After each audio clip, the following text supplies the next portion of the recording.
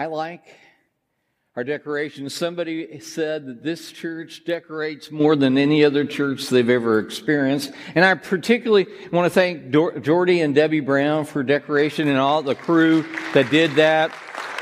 You have to be particularly courageous to put a Christmas tree up 12 foot tall Christmas tree on a ledge above the sanctuary in this place, but somebody did that. And so I hope you enjoy it, and I hope it puts you in that Christmas mood. We are in a series called Questions to Improve Your Christmas because we want to help you improve your Christmas. Now, most of us probably would prefer a Norman Rockwell Christmas, would we not? But if we were truly honest, it might be more like the National Lampoon Chevy Chase Christmas. That is reality.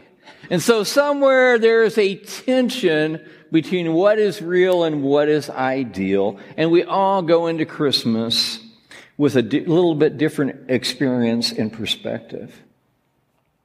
I particularly love buying for children and grandchildren at Christmas, and our granddaughter said, "Grandpa, have you seen my Amazon gift list yet?"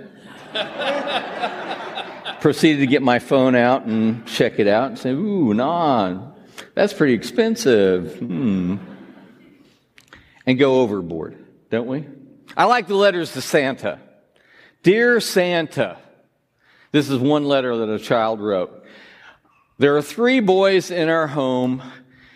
Jeffrey is 2, David is 4, and Norman is 7. Jeffrey is good some of the time, David is good some of the time, but Norman is good all of the time. I am Norman. And then there's this other letter to Santa that I particularly love from Alfred. It says, Dear Santa, I didn't like anything I got last year. You didn't do a very good job the year before. This is your last chance. Signed, Alfred. Poor Santa is on the bubble, isn't he? Didn't know Santa could lose his job. Last week, John preached about the Magnificat and Mary, the mother of Jesus.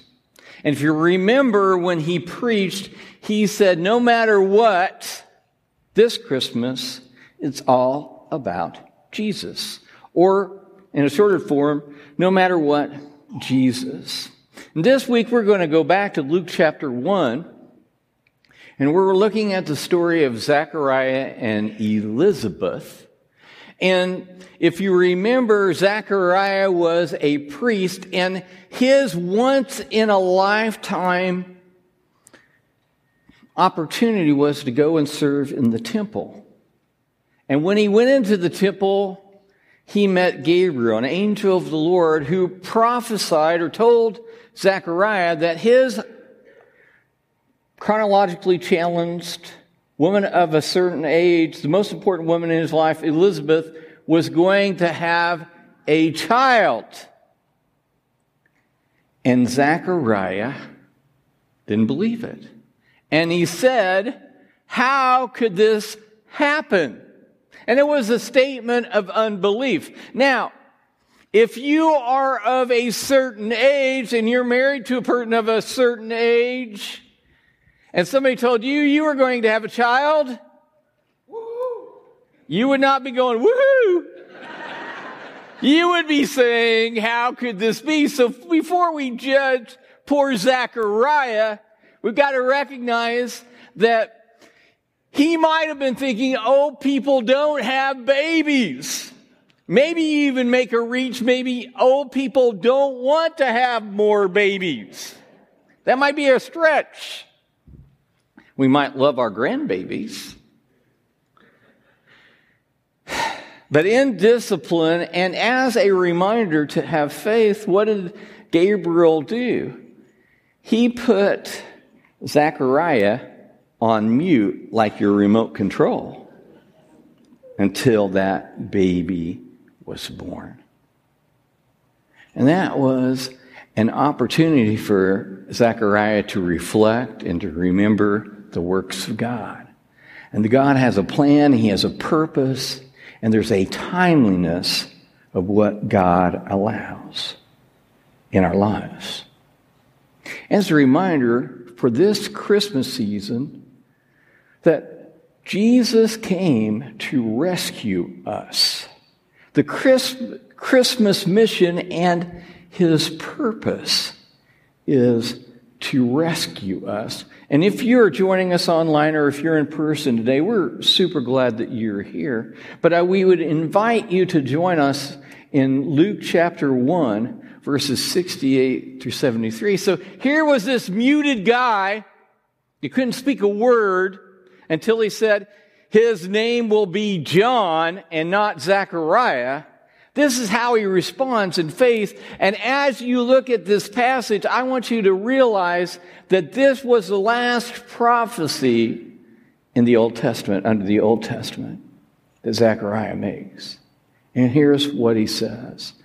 Blessed be the Lord God of Israel, for He has visited and redeemed His people, and has raised up a horn of salvation for us in the house of His servant David, as He spoke by the mouth of His holy prophets from of old, that we should be saved from our enemies and from the hand of all who hate us, to show the mercy promised to our fathers, and to remember His holy covenant that He swore to our father Abraham to grant us. Now, some of us don't think we need to be rescued.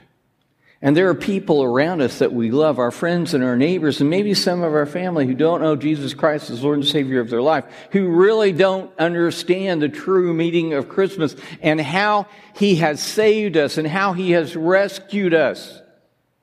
But He has. Because we live in sinful flesh. Do we not? We all have a sin tendency in our lives that Jesus came to rescue us. And no matter how good we think we are, we're not that good. In fact, God tells us, Jesus tells us that our good works are as filthy rags before the Lord. And so Jesus comes to rescue us from the entrapments and the sins and the despair that is so much of our lives. My question this morning is, do you feel trapped? Do you feel trapped in your life? Do you feel trapped in your marriage? Do you feel trapped in relationships? Do you feel trapped in your career or your work or your vocation? Do you just feel trapped in your sin? And every time you partake of communion, you're reminded of how trapped you are. And you got to understand that Jesus came to rescue us, to release us from those traps. Jesus came to rescue us from the big and little traps of life, and ultimately from the greatest trap of all, death itself. See, if we have faith and not fear, we realize that the frailty of life, there's an answer, there's a Redeemer, there's a deliverer named Jesus Christ. Galatians 5:1 says it this way. He says, "For freedom Christ has set us free. Stand firm, therefore, and do not submit again to the yoke of slavery." We have been broke free. The chains have dropped from sin and slavery. We have power over sin in Christ. He came to rescue us, to redeem us. Jesus was born in the humblest of conditions, and Jesus was opposed from His earliest days. Folks, we're going to have trouble in this life. Jesus says the trouble will come. But don't fear. I have overcome that trouble. I have overcome the world. And even in His birth, even in his birth, there was a cosmic war going on. Look at Revelation chapter 12, verses 4 through 6. And the dragon stood before the woman who was about to give birth, so that when she bore her child, he might devour it. How would you feel, ladies, if you knew that there was someone that opposed the birth of your child and was wanting to kill it? She gave birth to a male child, one who is to rule all nations with a rod of iron, but her child was caught up to God and to his throne, and the woman fled into the wilderness where she has a place prepared by God. But God had a plan. All cosmic war began at Jesus' birth. Evil versus good played out forever since. Because you got to understand, the reason why Jesus' birth was so important was that the blood of bulls and goats to be offered for people's sin would never satisfy a holy God. Justice would not be done. But in that moment, that was the beginning of the end of Satan's rule in our lives. He came to save us. And like I said, all cosmic war began at Jesus' birth. So if you're following along, this is your opportunity to fill that blank in. Because he challenges us to have faith and not fear in our lives. There have been times in our leadership where somebody says, well, I don't think you're taking this too seriously, Chris. And don't mistake cool and calm with a lack of seriousness, because our faith can be solid, as we sang with Dan this morning. It can be solid because we put our faith and trust in a sovereign God who is in control of every aspect of our lives. And so we have a choice between being faithful and being fearful. And I would prefer to choose to be faithful. Amen. And I would challenge you to do the same. So Jesus not only rescues us, but he rescues us into a relationship with him. And folks, don't undervalue that. Realize that that is so important, that we have a personal God who loves us, who cares for us, who knows all the intimate details of our lives. And we don't need to be fearful of that, but we can have hope and know that we have and serve a God who cares so much that he sent his Son for us. So let's continue on in Luke chapter 1, verses 74 and 75 of Zechariah's song and prophecy.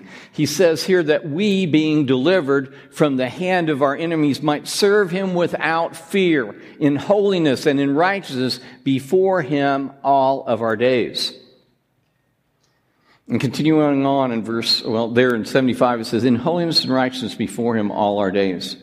Notice here that this connotes a relationship, something personal, that we have a God that cares about our daily events. So when we go to him in prayer, we go before a Lord that already knows, and he shares and he validates and he is concerned and wants to hear from us, just like we want to hear from our children and our grandchildren. We want an intimate relationship with them. We want to know that there's someone who cares for us, that is compassionate for us. And when we realize how much God loves us and how much he cares for us, notice in 1 John 4:18, this is what the Apostle John writes: there is no fear in love, but perfect love drives out fear. So we can have a security in the love of God, in the sovereignty of God, in the majesty of God. And the Christmas story reminds us of who we are in relationship to him and what price he paid that was so personal and so intimate for us. Jesus rescues us into a relationship that unleashes his light and peace into the world. I love Christmas lights. I have been known to sit in a room with a Christmas tree lit up with a cup of coffee and just enjoy that quiet moment. And I'm reminded when I see lights of the darkness that prevailed in the world before Jesus came. That he lit up literally our lives and gives us hope and peace. And notice how Zechariah ends this song in verses 76 through 79 and says this very thing. He says, "And you, child, will be called the prophet of the Most High." Now he's referring to his child, John the Baptist, who would come. "For you will go before the Lord to prepare his ways."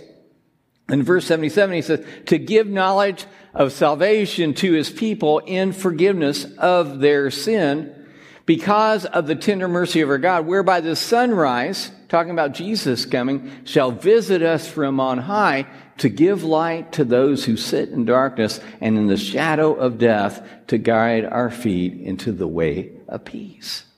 Isn't that a tremendous prophecy of what God has done and is doing and will do in our lives? That he will light us up and that he will give us peace because we have been saved by grace through faith. And one of the coolest passages, the very last verses of the Old Testament, in Malachi chapter 4, verses 5 and 6. These are some of my favorite as a youth pastor. I've always loved these. And it's referring to John. And let's look at that. It says, "See, I will send you the prophet Elijah before that great and dreadful day of the Lord comes. He will turn the hearts of the fathers to the children and the hearts of the children to their fathers, or else I will come and strike the land with a curse." Now, here Malachi is prophesying 400 years in advance of John the Baptist, who would come, who was likened to Elijah, that was going to turn the hearts of the fathers to the children and hearts of the children to the fathers. How cool is that? That we have a God, that what he desires is heartfelt and desires that future generations will know him. I was very encouraged this last week I believe it was on Wednesday night, I was talking to one of our members who came from a cult background. And he just expressed a huge testimony for the Lord of what salvation by grace through faith and how it's changed his life and how he's sharing that with other people around him and how every day this Christmas experience of this relationship with Jesus is making a difference where he works and in his family and as he mentors other people in faith. Folks, we don't realize what a great salvation we have, how great the Christmas story is in our lives, and what a difference Jesus makes in our lives. We take that for granted so often. That was the uplift of my week. I could live on that for a long time. Can't you? Now, in saying all of this and what I've preached thus far in this message, I hope you're asking this question, well, what actions can I take from what I've learned today? And I'm glad you asked that question. 3 things, principally. First, repeat the mighty deeds of God. How has God made a difference in your life? Don't forget to tell that this Christmas season, whether you gather with family or with your coworkers. Repeat the mighty acts of God. This is what God has done in my life. This is the power of God in a personal story. In Revelations 12, it also says that the saints that overcame Satan did 2 things. It was the testimony, their story of what God has done, and the blood of Jesus Christ, the blood of the Lamb. So repeat the mighty deeds of God this Christmas season. Second, reflect on God's plan. That God sent his Son to rescue the whole world. This is not just for you. It's for your neighbors. It's for your family. It's for future generations. It's a global message that we say every Sunday morning, guiding people home, bringing people to the gospel and the saving faith of the Lord Jesus Christ. That's what this is all about.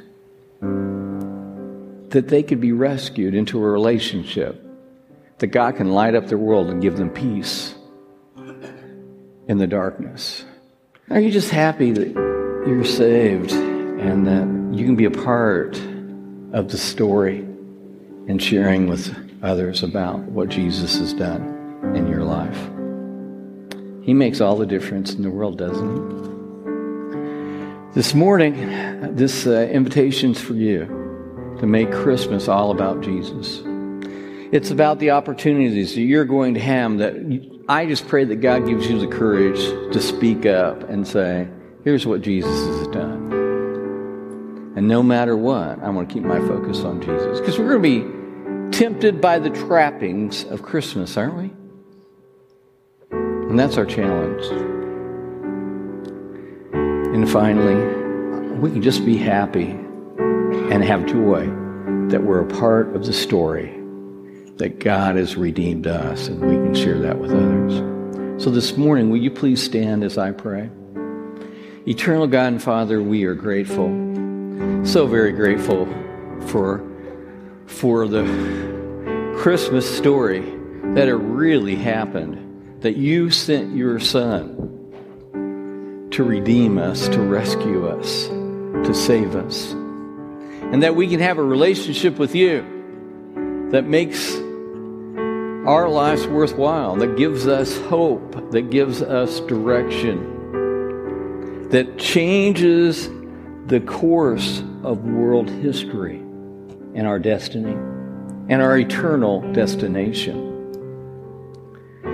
Father, just now, for those that don't know Jesus, who are far away from him, we just pray that your Holy Spirit would work and move in such a way that they would hear the greatest story of all, that Jesus loves them, cares for them, wants them to live forever with him. Father, for those of us that just need to wake up and to realize what a great salvation that we've received, we just pray that you would do your work, that we would go away rejoicing in this Christmas, that we would spread joy like no other, that others might know you. And Father, just now, we pray for those that feel very trapped in their lives, that you would give them light and peace and hope because of what Jesus has done. And Father, we pray this all in his name, in Jesus' name.